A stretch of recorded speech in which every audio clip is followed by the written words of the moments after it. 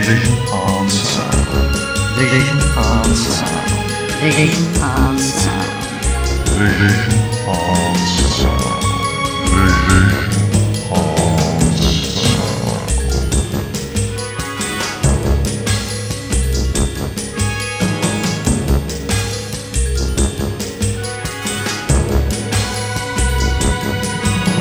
Vision on Sound. Welcome one and all to Vision on Sound here on Fab Radio International with me, Martin Holmes. There's not much time for gassing this week as we've got that copper Warren back to bend our ear holes about the Sweeney, and we don't half go on about it.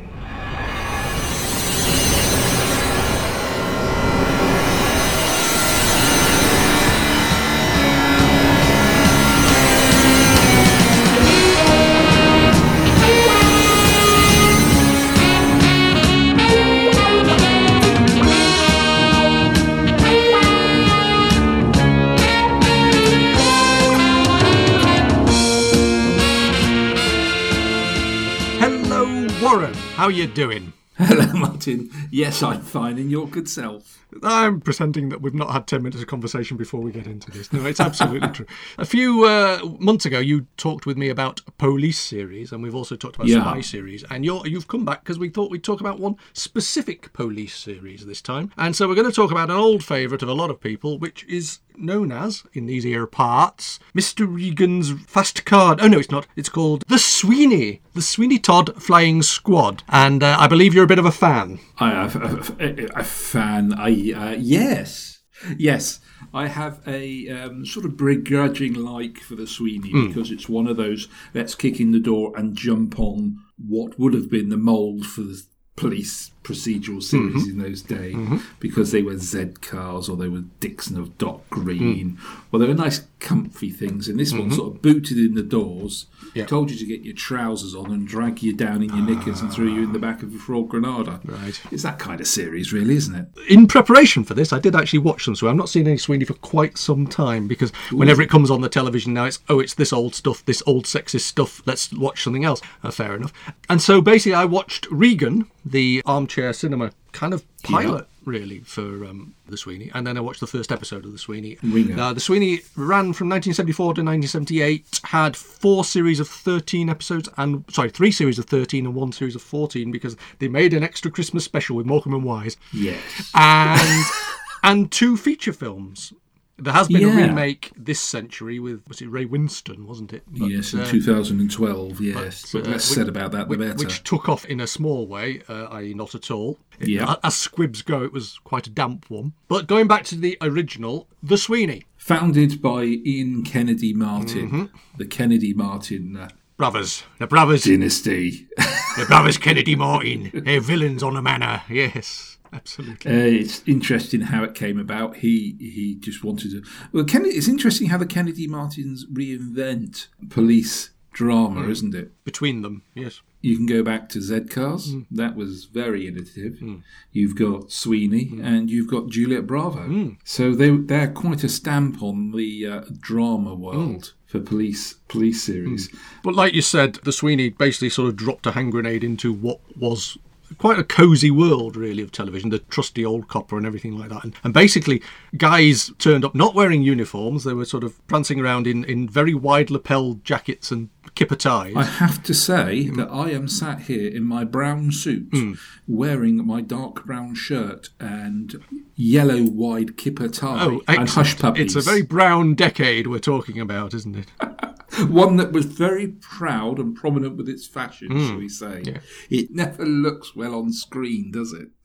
It ages so badly. It is weird, though, isn't it? Because actually, looking at the time, I mean, I remember Sweeney particularly being, I mean, some of the big boys in school, you know, the ones who liked to basically pin you against a wall and go, shut it, you're nicked, or whatever, because that was... Gives you sweets. Yeah, gives all your nosh. It's a knockerina, yeah. Yeah, they were watching it, you see. Now, I was obviously, certainly, I would probably have seen the later seasons, but I suspect I was a bit young for the earliest ones when they were on TV. But these young lads used to get terribly excited about it. And basically what you've got is, you've got these guys, like I say, in ordinary clothes, screaming around the streets in, well, what look like ordinary cars, really. And generally speaking, this is not what we're used to with Z cars, and Burt Lynch is in his uniform with his shiny buttons, and they've all got nice little Ford Escorts with stenciling on and flashing blue lights on them. What we're getting now is basically car chases in the vein of things like, I suppose at the time, Bullet and stuff like that. Absolutely. It was imitative to sort of strap the camera to the side of the vehicle. I mean, it's standard play now. There was none of this running a car along on a film trailer either. No. It was literally... Stunt drivers, wasn't it? Yeah. Yeah, they were literally making a lot of this up as they went along. It's the kind of telly we like, really, isn't it? What we do, I don't know. Drive over there. Drive quickly. Turn round. Spin around a bit. It's rather akin to The Bill, really, where the series was written around the fact that, right, we can't make it studio-bound. Look, we've got these lightweight handheld cameras, so let's use them. Yeah. But miniaturisation of film cameras, automatic film cameras and everything like that for the Sweeney were rolled out. And let's be fair here, it was made by a group of people called Euston Films. They were basically the film arm of Thames Television. Now, Thames was kicking around before the Sweeney started a very lacklustre series. It was not quite cut in the mustard, and that was Special Branch. But also they're having success with programmes like Valdevalk, which is Euston Films, which I think was excellent. This was the period where they switched to 16mm film as opposed to film and videotape, wasn't it? So so this was a kind of transition. I mean, the last two series of Special Branch were sort of like a prototype Sweeney, weren't they, really? They were kind of same kind of number of episodes, the same filming style to a certain extent. Two guys... not lots of car chases, but filmed on the streets of London, shall we say. Yeah, the ethos was there, the foundation was there, but it just didn't quite grab the imagination. No. There wasn't anything really that you couldn't see on another channel. Yeah. But of course, the other thing is that as sort of the second fiddle in it, Patrick Mower, wasn't it, in Special Branch, who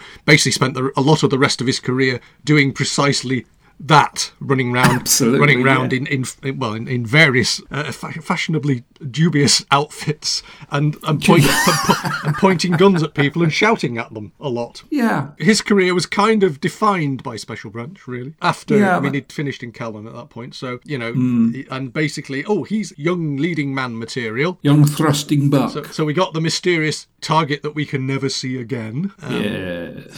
Which is basically him playing the same character. Yeah. But the thing with Patrick Moore is that then he'd appear on programmes like Whodunit, wouldn't he? Yes, he did. The Bloodhound. Yes.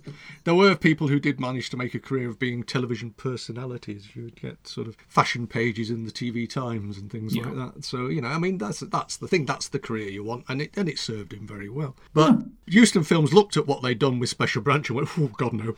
And let's do something else. Yeah, it came down to sales with Euston Films. They wanted it abroad, to sell it abroad, and it just was no. Most other countries went, what's so special about this?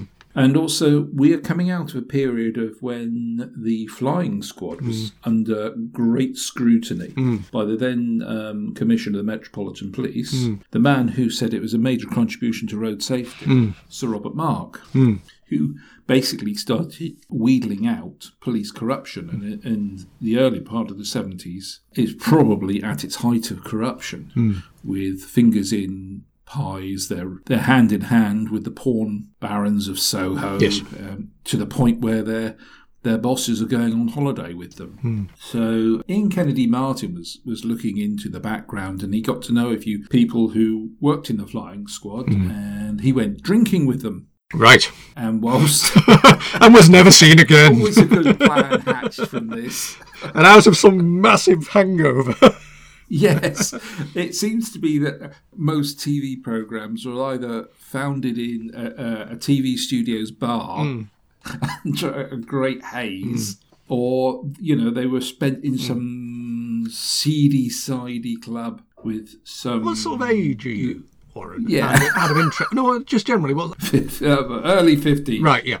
So, I'd like to say I'm in my 30s, yes. We know that you've worked in the police force. Yes. You have worked as a police officer over the years. Yes. And the thing about this is did you do something before that, or have you always worked in the has that been your job? No. So did you work in an office in the 70s or the 80s? At all? No. It's just that I remember we used to go and we'd get hammered at lunchtime. And again, I've been in sort of environments where people would get, they'd have these 3-hour lunch, and you think it feels mythical. Yeah. But actually, the culture was everybody drank all the time. Drank, smoked, Yeah. ate pies. Yeah. So when sort of the Life on Mars is sort of spoofing that to a certain extent, it's not really a spoof. It's just that's pretty much how it was. It's a reflection, yeah. They all absolutely. wore leather jackets, smoked like chimneys, and drank like fishes, basically. And and as swore like far as we know, troopers. with Jack Regan, shagged a lot of air hostesses as well. But there we go.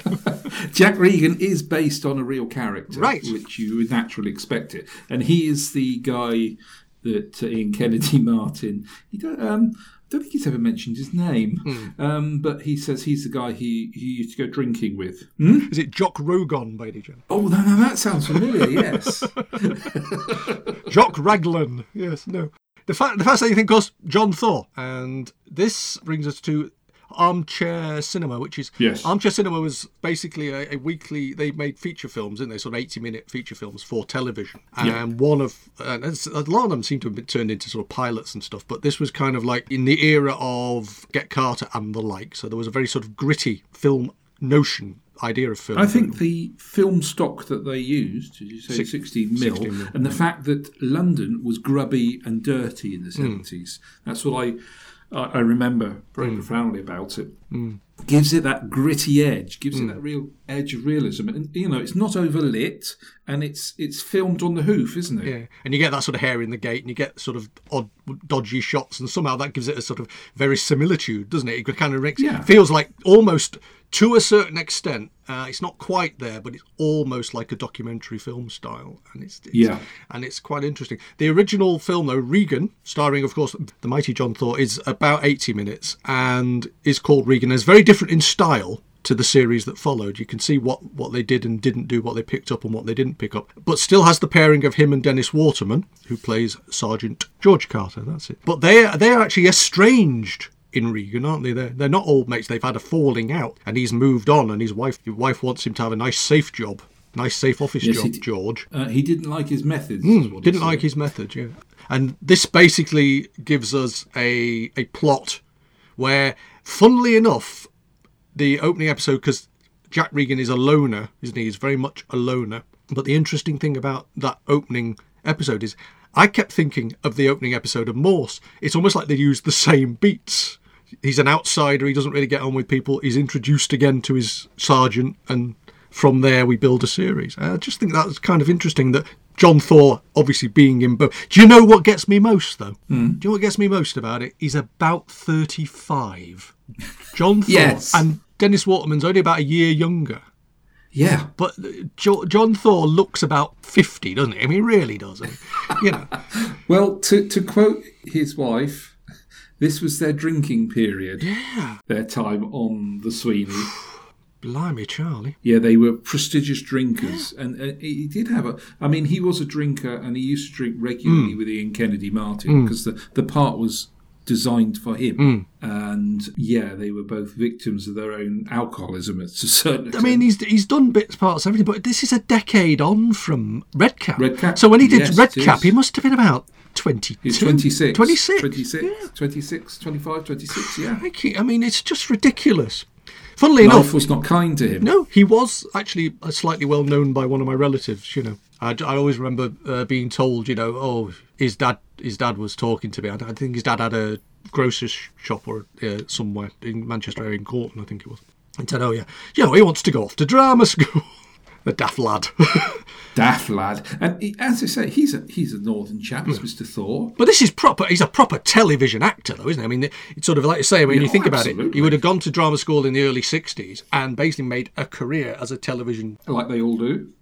Held a spear on stage for a little while in a Shakespeare. Yeah. But basically about 30... I mean, it doesn't bear thinking about, really, when you see him in Regan, especially. I mean, he's so world weary, and yet obviously, absolutely, they do play him up as a bit of a Jack the Lad and a bit of a ladies' man, which can be a bit disturbing sometimes, because there's one episode that's got a very young Jalla Ellis in it, who appears to be the barmaid that he's pulled that night. Yes, and I mean, Jalla Ellis at that age must have been about 18.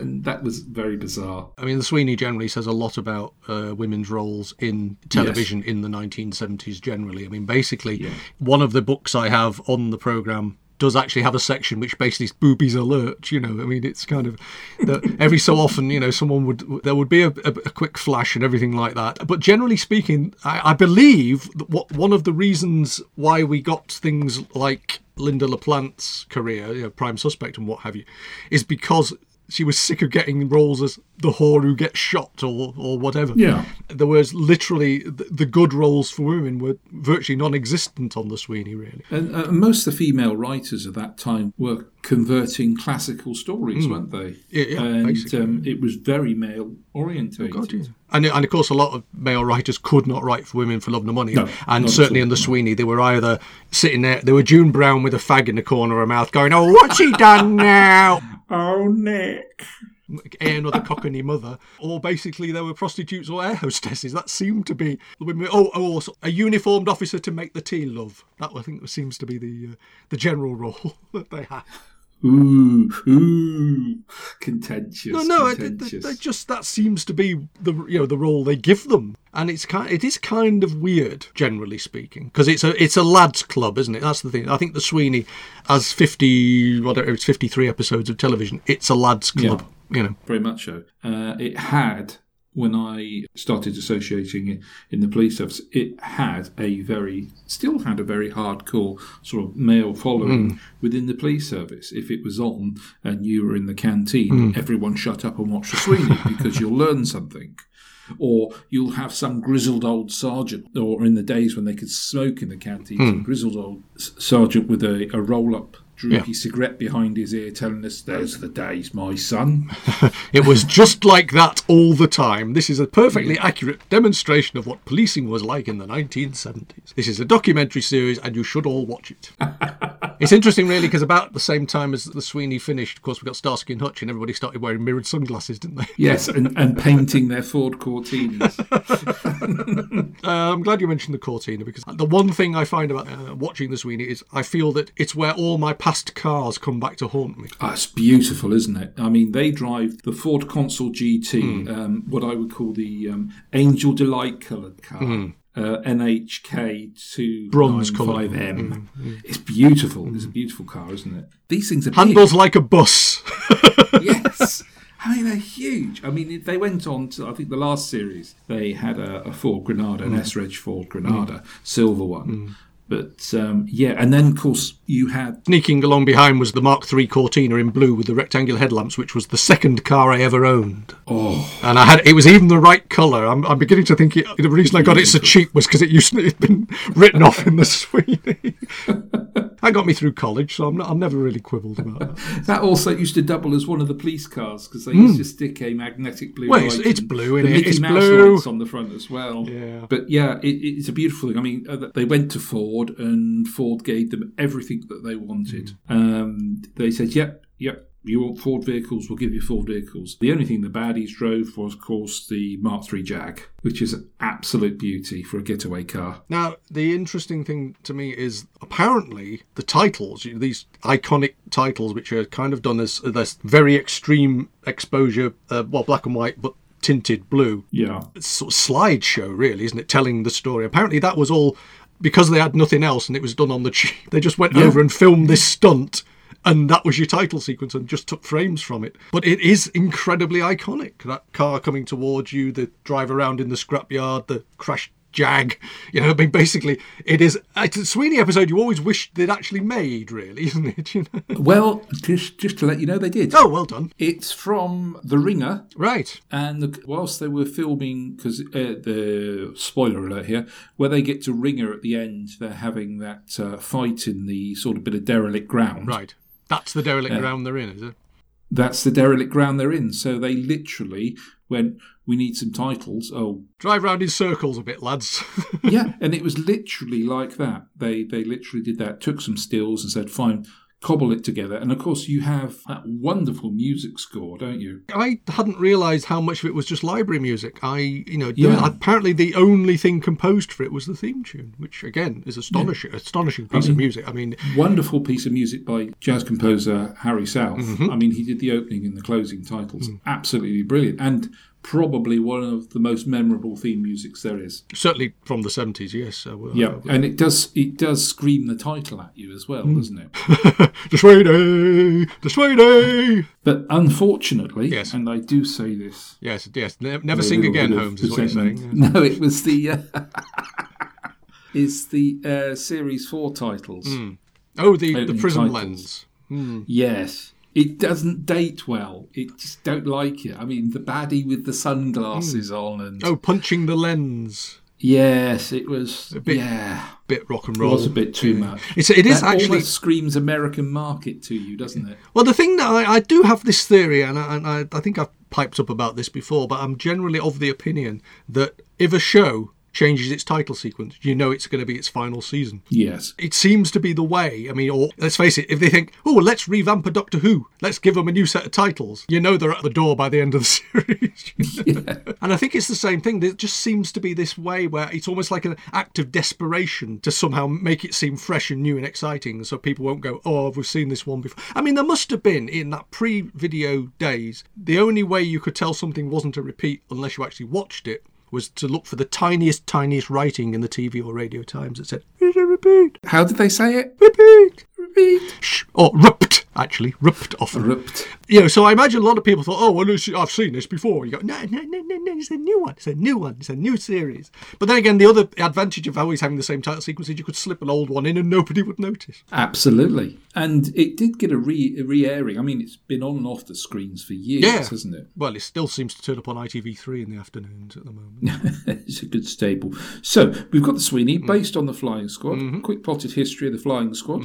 Founded in 1919. Do you know why it's called the Flying Squad?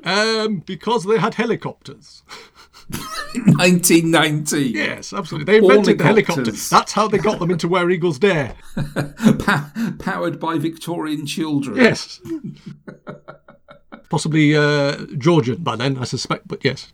Or, yes, the Victorian children had grown up and had urchins of their own. Yes, keeping it in the family. What happened was criminals were getting more and more sneaky. Horses were getting faster. More and more mobile. So when they founded the Flying Squad in 1919, they didn't have motorised vehicles. They bought some dodgy trucks off the army because there was a lot of war surplus about. And what they used to do is they would drive around criminal hotspots and they used to have panels on the side of the van which they used to change the name of, and it was usually railway companies because it was an easiest thing to do, and little spy holes. So when they'd see a criminal on the side of the road, they'd drive alongside them and literally the back doors would open. They'd grab them and close the doors and drive off with them. So they were nicknamed the Flying Squad. Wow. And they used to drive around in Rolls Royces in the 20s and 30s. Yeah, I was right. I was watching an old silent movie a few weeks ago, and I'm struggling to remember the name of it now, but it had the Flying Squad. I think it was an early Hitchcock, and they actually referred to them as the Flying Squad. And there's this van comes chugging along, like Corporal Jones's van from down south. Yeah. But it was still faster than walking. Although, as we all know from old films, everybody walked very quickly because they're only at 16 frames a second. They had a weird gait about That's them. why they needed those backwards moving wheels on the. They bought these weird wireless vans. And they were a huge old truck, literally a truck, and they were called flying bedsteads. Right. Because the height of the aerials was the height of the truck as well. And they were, honestly, for their time, it was revolutionary. Oh, absolutely. And they were the first sort of radio-controlled police vehicles. And we're talking into the 1920s here. Amazing. So, and you just kind of think, how did we get stuff done when basically if anybody got cushed over the head, someone had to run to a phone on the corner? You know, I mean, it's just, how did the world work? And yet it obviously did. I mean, where all you had was a stick and a whistle. Grand old days. I started with a stick and a whistle and a radio that didn't work. And if you got roller skates, you'd have been in the flying squad. Yeah. Absolutely. I met the flying squad once. Oh, yeah? If you want me to tell you a story. Why about the not? Flying Squad once. I can tell you because I think the story's about 15 or 16 years old now. The people have done their time and they're out. Okay. They come and hunt me down now. Fair enough. Luckily, we don't tell anybody that you're a policeman.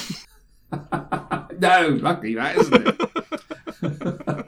I was we used to have a thing called puppy walking where you used to take new students out. I saw you do that on Blue Peter. Absolutely. I'm not the one that knew Valerie Singleton. I'm the other one. Okay.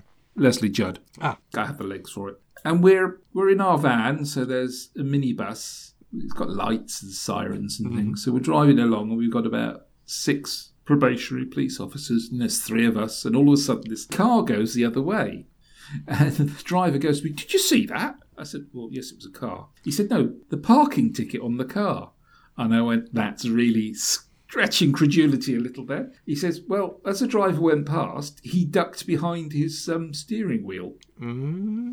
So we spun round and went after it, and it didn't want to stop for us. No, I mean, this is it. I mean, what would you do? Oh, look, I'm doing something dodgy, so when I see a policeman, what I'll do is act really, really suspicious. He was the most stupidest criminal in the world. He really was. I've seen that police camera action. It's full of people like you. So we lost them because obviously he's in a car and we're in a minibus. Yes. We lost him on a straight bit of road. That's how good we were. We lost him on a straight bit of road. Right. Well, yeah, so like I say, you had to stop for the bus stops, didn't you? That was the problem. Stop for fuel. And so on the radio, they called us back and and said, "Well, I don't know if you know, but a car has just crashed into a petrol station where you've just passed." Oh. And there's a group of people pulling out the guy, and we're getting calls from the members of the public that they're beating him up. We're thinking, that's a bit extreme, isn't it? Crashing into a petrol station. That's the great British public helping out. Right. Absolutely. He's obviously a villain. Well, that's immediately what we thought. Yeah. So we rock up, as they say, and out we get. And there's a lot of people wearing baseball caps with the words police written on them. Oh. And we're like, oh, how'd they get here before us? We didn't hear them on the radio. And did they order those off Redbubble? Yes. Anyway, moving on. They've got guns and holsters. They're looking, and we're thinking, this looks a bit serious. Best we go quickly. And this guy came up and identified himself as the sergeant, and he was explaining that they were the flying squad. And they quite rightly were the flying squad. And you said, "Oh, you're not as tall as you are on the telly." I said, "Where's your granada?" Yes, absolutely. He looked at me. Yeah. I know what you're supposed to look like. You're not flying squad, you're wearing hats. None of them had a kipper tie on. And they didn't go love a duck or things like that. No, we haven't had our dinner. And they're picking up this guy and dusting him down, but he's now handcuffed. We go, "Oh, that's the driver of the car." He obviously did a really good job of hiding behind his wheel, so you obviously recognised him. Well, they were following him. We were not aware of this. I see. And it transpires he was the driver for a group of... And it was John Thor. Who'd have thought John Thor, with his dodgy foot, who were going to carry out a blag. A blag. And in the boot of the car was some firearms. Blagging equipment. So basically, they'd been under observation for about 2 months, and we managed to blow it. Oh, well done. But they said it's not an issue. We got the firearms in the car. We can link him to the team. He'll come in. All right, yes, we didn't get them doing the job. However, we've got enough for conspiracy, he was saying. Wow. But nice stop. How did you spot him? Because it's not on the intel system. And I told him, and he went, "Yeah, that's about right. He's not very intelligent, this driver." So that was our... so when some of the villains in the Sweeney seem a bit dim, they're actually still head and shoulders above the actual ones that were... See, you always think that these are criminal masterminds, don't you? That's the thing about these shows, is you generally think that all the criminals are criminal masterminds, except they did a wonderful line in the Sweeney of being sort of slightly seedy quite a lot. Who's the one, the super snout? You know, the guy who was also... Yes. Who's in the... Is it David Kelly? The guy, the one-armed chef from Robin's Nest. Yes. But he's Kelly, playing... Oh, it may be him, it may not be him, but there's all sorts of slightly dodgy geezers in terrible, terrible jackets picking their teeth. What I love, because obviously there is some great dialogue in the pilot. You know, there's that. What's that opening line? Get your trousers on your nicked. Yeah, the immortal line. Regan's first line but in the opening episode of the series proper, the first time you see Regan is he's wearing a kind of negligee. Yes. That he's borrowed off his latest girlfriend. Who is Maureen Lipman. Who gets, isn't it sort of some air hostess who gets threatened by... But basically... Oh, no, that's the first episode. I'm thinking of Ringer. Just ignore me. I'm thinking of Ringer because she gets his shirts done for him. But what you get is these incredibly strangely glamorous girlfriends, a whole stream of them throughout the series, really, which sort of beggars belief. But basically, he's obviously very good at that sort of picking up the ladies. Although why they're not maintaining them. Why these ladies are drinking in the same places he is, we'll never know. But yes, certainly in Ringer, you get incredible guest stars. I mean, that opening episode, you get Ian Hendry doing his seedy bit. You get Brian... he's very seedy, isn't he? Ian Hendry playing a bit thick, is a thing to be seen, really, isn't it? Playing the dim one. You get Brian Blessed as the criminal mastermind with a lot of grey talc in his beard, by the look of it. And unless it was just a very grey beard by then. And you get Alan Lake, who apparently was absolutely as a fart. Yes. Oh, yeah. For most of the fight sequence. Yes. But apparently in the fight sequence, he hurted John Thor. He took a swing for him and actually hurted him. And a lot of that was to do with the fact that he was Brahms. Absolutely hammered. To be fair, most of them were Brahms, because what used to happen was when they were filming on location, they'd break for lunch, find the nearest pub and repair to the pub, and then have to be literally pulled out of the pub. Yeah. I mean, I'm looking at a list of guest stars, and it is immense. So, Catherine Schell. Yes. Colin Welland. Jeffrey Whitehead, Richard Wilson.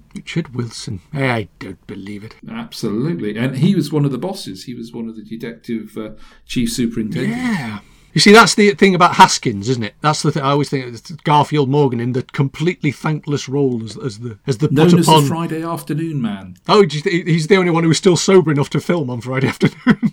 No. He was the one who's quite a good drinker as well. Right. They all were good drinkers, but he used to come in on Friday afternoon to do his pieces in the first series, so he was known as the Friday afternoon man. Oh, right. Because if you notice, he doesn't appear on location much. No, except when he goes to tell off a solicitor in his back garden, and you see him in the long shot. Yeah, it is fascinating. Yeah. The thing that gets me about Haskins, poor love, is that the one thing he doesn't get is the 2 feature films. Yeah, he wasn't available for that, and I think he would have turned them down anyway because they were nothing like the Haskins character. I find the Sweeney 2, which came out in 1978, hilarious because of their boss in Sweeney 2, who is the most unlikely flying squad boss you would ever think there would be. Denham Elliott. Denham Elliott. In the TV series, that's that wonderful chemistry between Carter and Regan. And that's all natural. A lot of that, what they used to do was throw their own lines in. Right.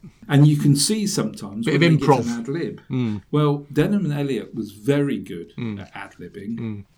And there's this wonderful line in the Sweeney 2 where he sat in his prison cell.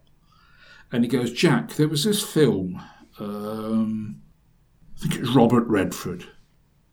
And there's this pause. He's supposed to say all the King's Men. And he doesn't. He just turns to him and goes, Deep Throat. And John, in a heartbeat, just goes, I think you mean all the King's Men. And he went, yes, probably. And so things like that will be kept in. Yeah. And for the TV series, things like that. I mean, when they're driving along in the pilot, in the car, and he goes, did you see the fight last night? No, I didn't. Nah, bleeding terrible. He goes, cool, look at that. Cool. They're looking at them laughing. Or, her mother should have brought her a raincoat. Fancy letting her go out in weather like this. Things like that were all ad-lib. Matey banter. Matey banter, yes. Yeah. Matey banter. So, but at the beginning of the TV series, there was a bit of a vying for key position because you had Douglas Camfield, you had Ian Kennedy Martin, and you had Ted Charles. Who were all vying to run the series. Right. And it came down to Ian Kennedy Martin and Ted Charles. And Ted Charles got it. Right. And unfortunately, Ian fell out with Ted, which was a shame. So that's why that he only worked on Regan. Yeah, and that's why there's a lot of changes when it comes to the Sweeney. Little things like the set because it was all filmed in a disused school in Hammersmith. Right. And the rules of filming were that if you're going on location, you can't go more than 10 miles in a straight line away from their headquarters in Hammersmith. Right. Because it was all about money.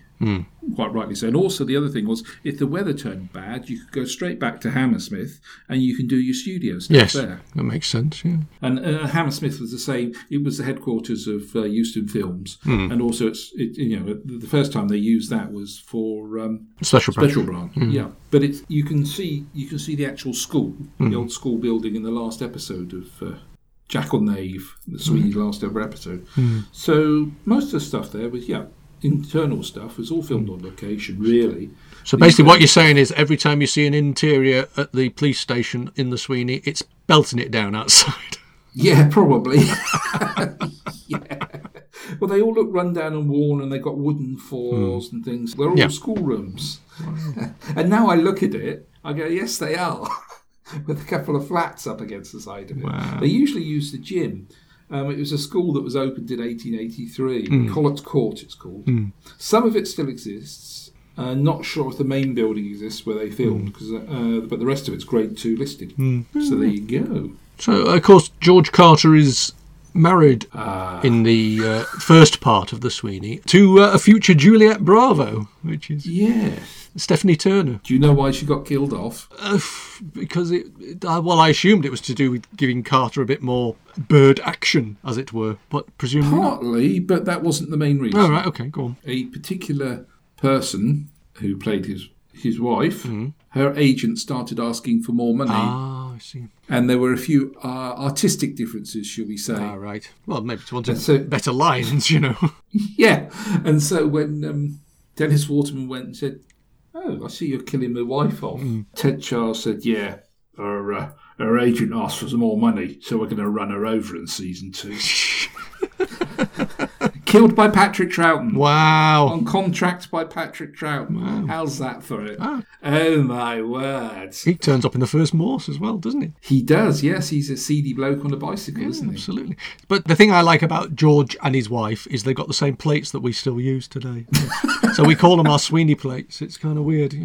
I always think that... Plates of meat or just plates? No, the plates. The plates they're washing up in the scene where they're washing up. Oh, I think. Gosh. See, all that stuff's trendy again now, isn't it? Well, I don't know. We never stop using it, so we haven't managed to quite scrub the pattern off it yet. But they're very old plates, but they came from my grandma's house, so there we go. Oh, bless. But yes, that's just. It always makes me think that, as I say, your old cars and your old crockery catch up. Excellent. As long as it's not your Y fronts and your nylon shirts, you'll be fine. Now, getting back to the guest stars we were talking about, Patrick Moore and George Layton as a pair of Australian villains who actually have fantastic, yes, recurring roles in a couple of episodes. What do you make of that? So you've got Trojan Bus, which is the last one they were in. Is it Golden Fleece as well, wasn't it? And Golden Fleece, in which they're two, I think, fly-by-night criminals. They're not the most intelligent of them. They're just... Allegedly Australian. Allegedly. Oh, gosh. Yes. I think, The less said about that, the better. Yeah. Oh, you know why he's got he's got some dark sunglasses on, don't you? Did someone hit him? Someone hit him in the pub, yes. Fair enough. They were having an argument the day before they started filming in the pub. Right. George Layton got punched in the face. It's so, George Layton always comes across as such a sweetie pie as well. Who would want to punch George Layton in the face? Exactly. I mean, all those scripts he's written and all. Lovely chap. Why would anybody be horrible to him? I mean, unless, of course, it was just someone who heard his Australian accent.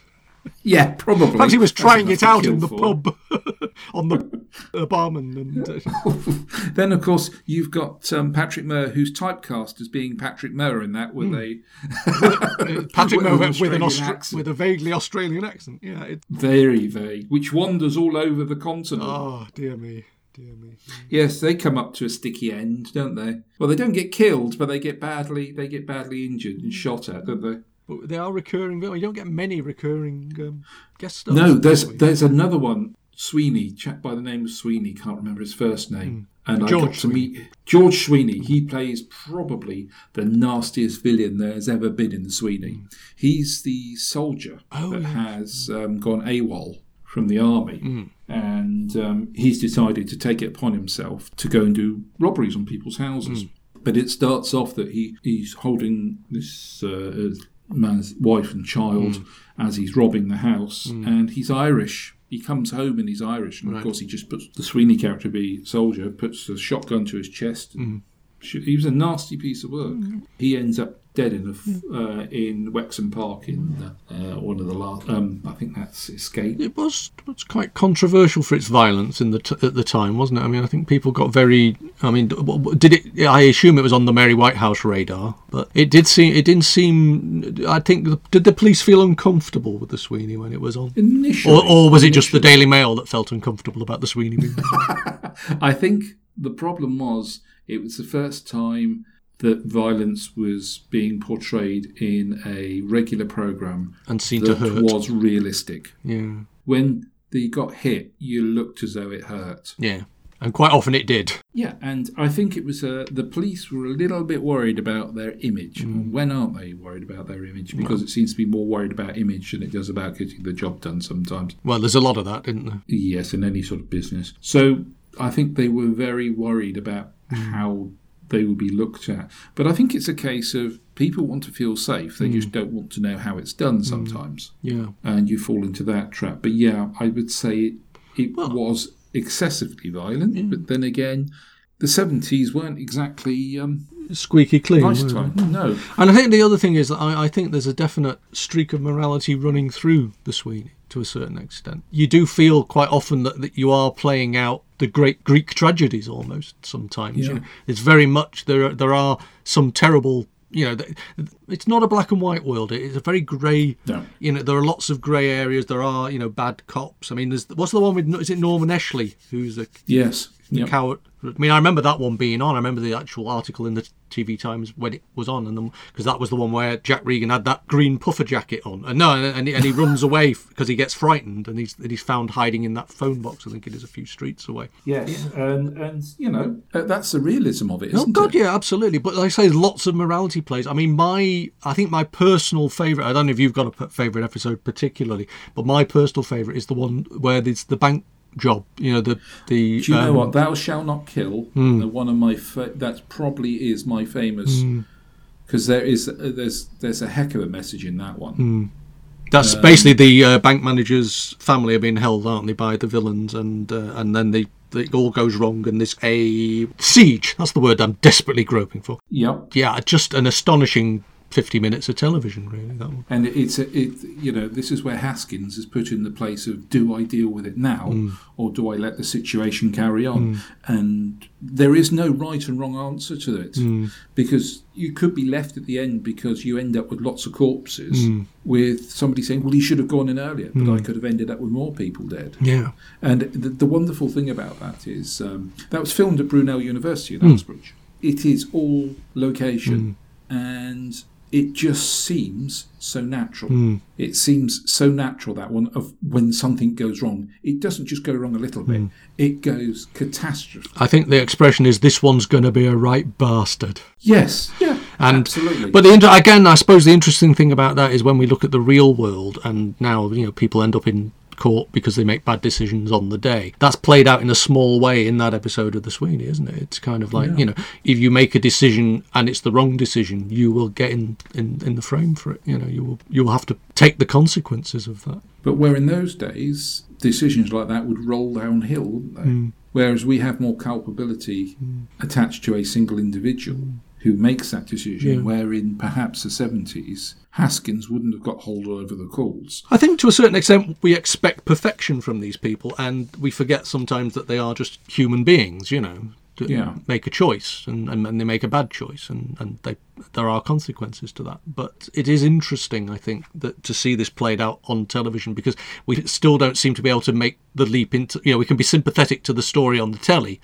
but be less sympathetic to it when it happens, because it has real world consequences. I think that's an interesting aspect of that. Monday nights shall never be the same. But again, Sweeney, so popular they made 2 feature films, which are both a bit, more violent, more booby, more... Well, I think the second one keeps abreast of things more than the first one. Story's too naked for the small screen or something. I don't really... Well, no, it's, there's a very... If I've got time to tell you the quick story, Linda Bellingham is in the first film where she appears absolutely stark naked, and they have to inject her. It's as if she's committing suicide. So they didn't have a nurse available, and they were going to do it with a mock needle, but they didn't have a mock needle. Right. So they thought, she said, don't worry, just inject me with water. I'll be fine. We didn't have a nurse, so the lighting supervisor injected her. Right.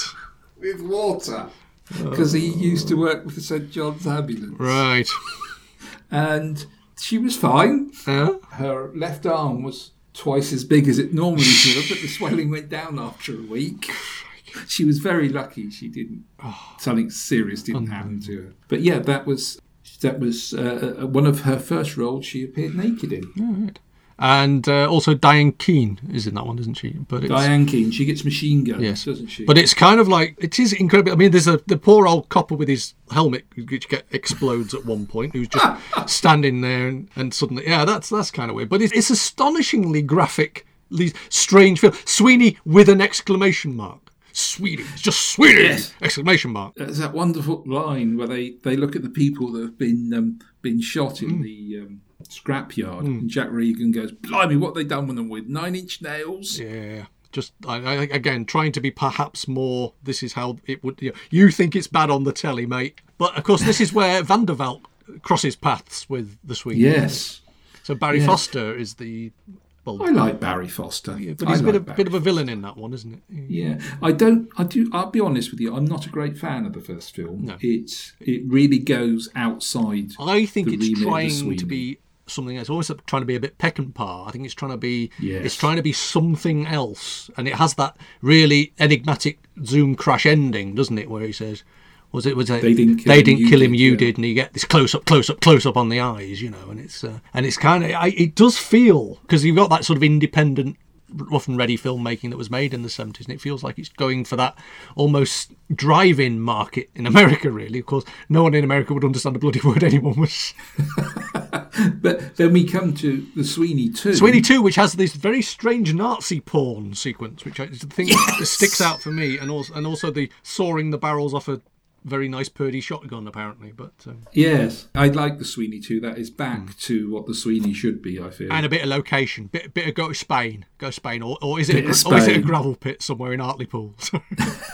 It's Malta, actually. Malta, right. So that was nice bit of holiday. Yeah, jolly good. Get some duty free. Not back to Sangria. Yeah, Sangria. Bring back a donkey.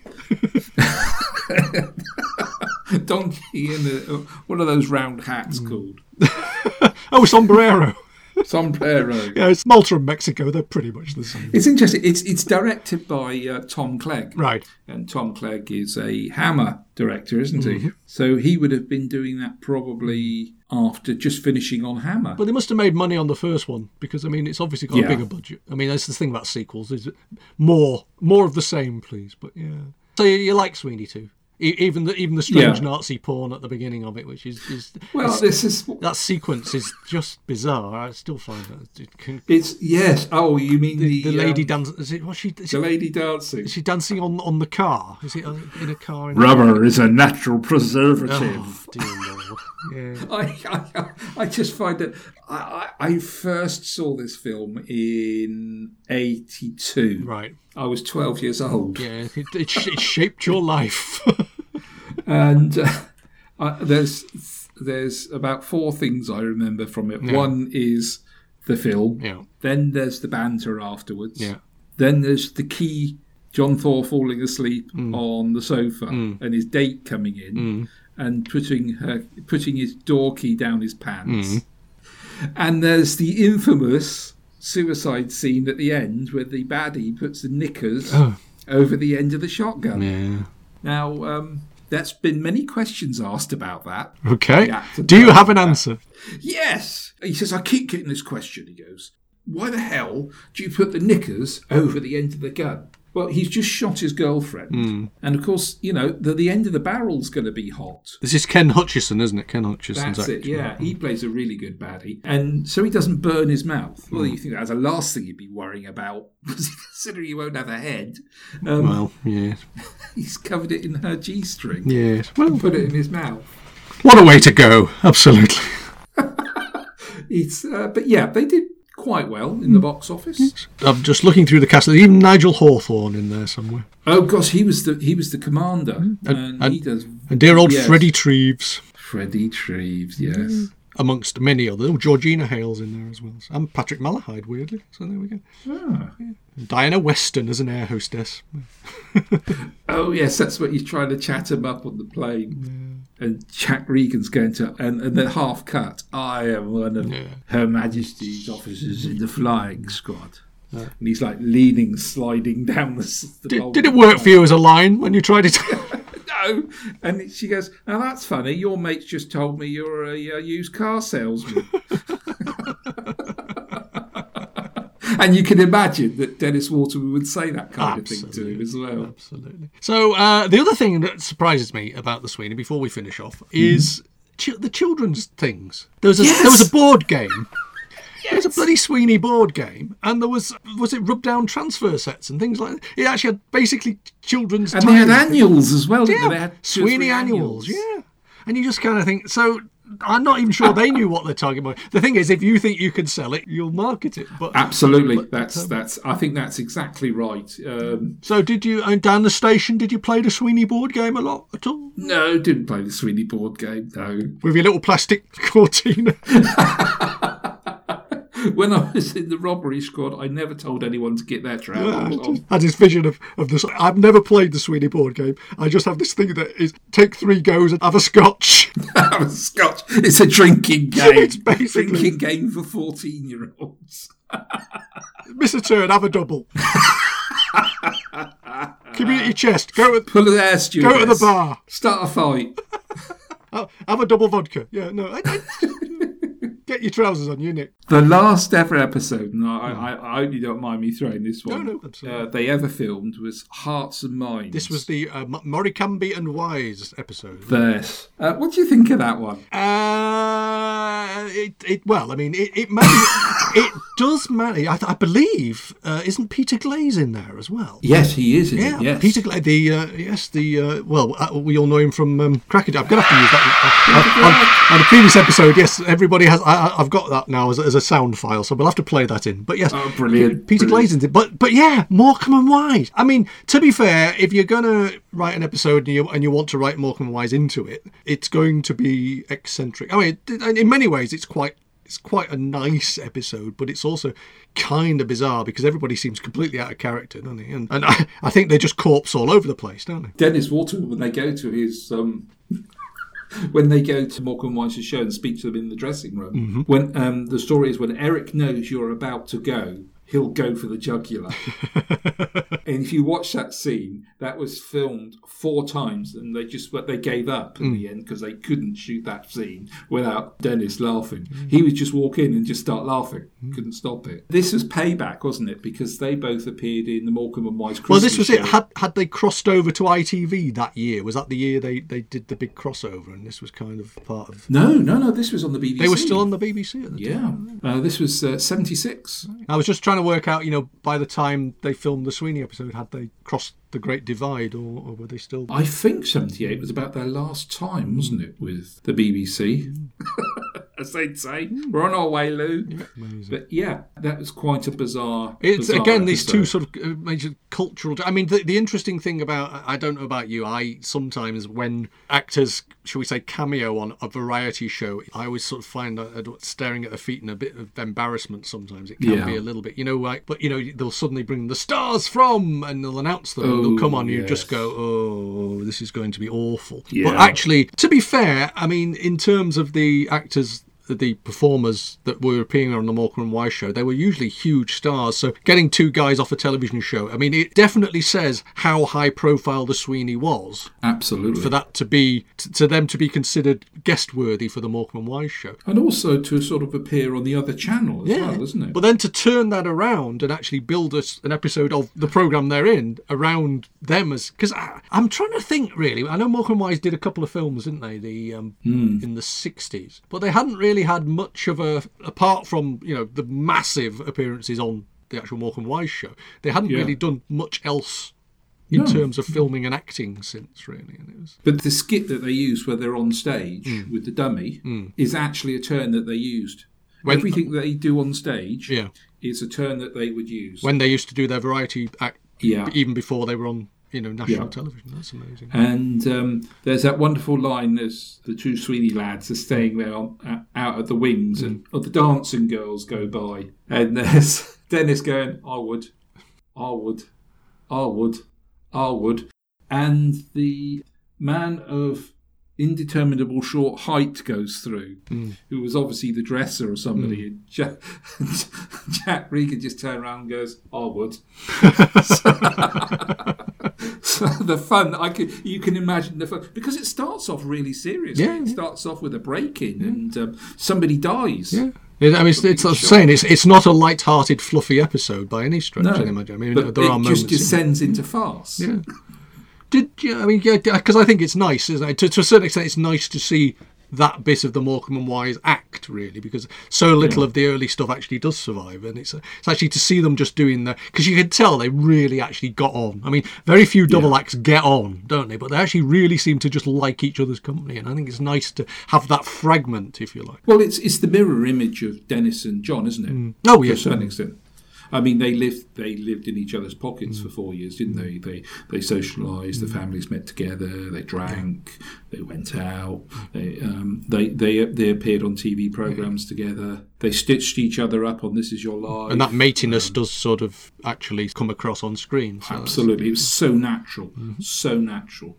But yet Dennis Waterman wasn't going to be the first choice, and I can't remember who it was, but when they put the two of them together and they did a scene, they went, "We've got it. Yeah, we've got the pair we need." And I think that's the thing, isn't it? You can't fake that kind of thing. I think when people try to fake that kind of thing in programs, it becomes increasingly obvious and it doesn't work. But when it does work, it's lightning in a bottle. It's just absolutely. You sort of, was it? You bring nitro and glycerin or whatever they call it. So to quote the Persuaders, but it's kind of like the actual, when that works well, it does come across on screen, and that's why the viewers come back. So Sweeney, absolutely, still a fan? Yeah, I'm very sort of careful about which episodes I choose. Some of them can be absolutely painful to watch. Yes, because they have. Even then, I think they were stretching the credulity of drama. Oh, right. But if you accept the fact it is a product of the period. Yes, we have to qualify a lot of the television we talk about on this is that, you have to accept that you don't have to like it, but equally, you can't pretend. Interestingly enough, I was watching the Deep Space Nine that was set in the 50s, when he's a 50s writer the other day, and I was just quite impressed that they didn't pretend. Oh, right. Avery Brooks, he imagines he's a science fiction writer in the 50s, but they don't pretend the racism of the time doesn't happen. And I was quite impressed with the fact of that, because nowadays I think we sort of brush it aside in a lot of drama. So in some ways, when you're watching the Sweeney, you are getting a taste of, not necessarily that it's a good thing, I'm not saying it's a good thing, but this was how society was sort of set up, and that is worrying, but it's a very real show, in that sense. I don't think it would have worked in the 60s. No. Definitely wouldn't have worked in the 80s onwards. The 70s were grim. There was industrial strife. There were people weren't happy with their lot in life. Crime was on the increase, and the streets were violent. That is a perception that we get from history. Fashion was terrible, and the food that we ate was just amazingly bad for us. But it's a game changer. I think the Sweeney is a game changer. I genuinely do. I think basically there's police series before the Sweeney and police series after the Sweeney, and the thing that changes them is that 4 years of the Sweeney. Even just the general banter, the more sort of realistic quotes, realistic approach to storytelling and all that kind of thing. And I think it's a crossroads. I say it's not a crossroads because that would be a terrible thing to compare it to.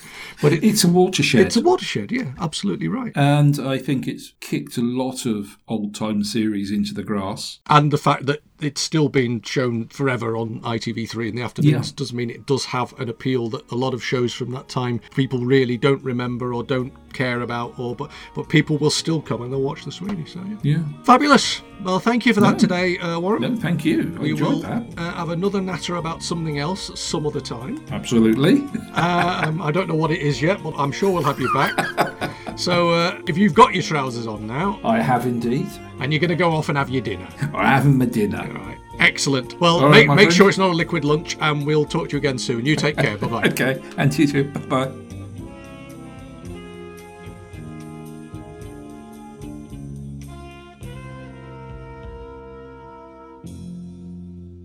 So that's it for another Vision on Sound. My thanks to Warren and, of course, to all the usual suspects. Hope to see you soon. Goodbye and take care.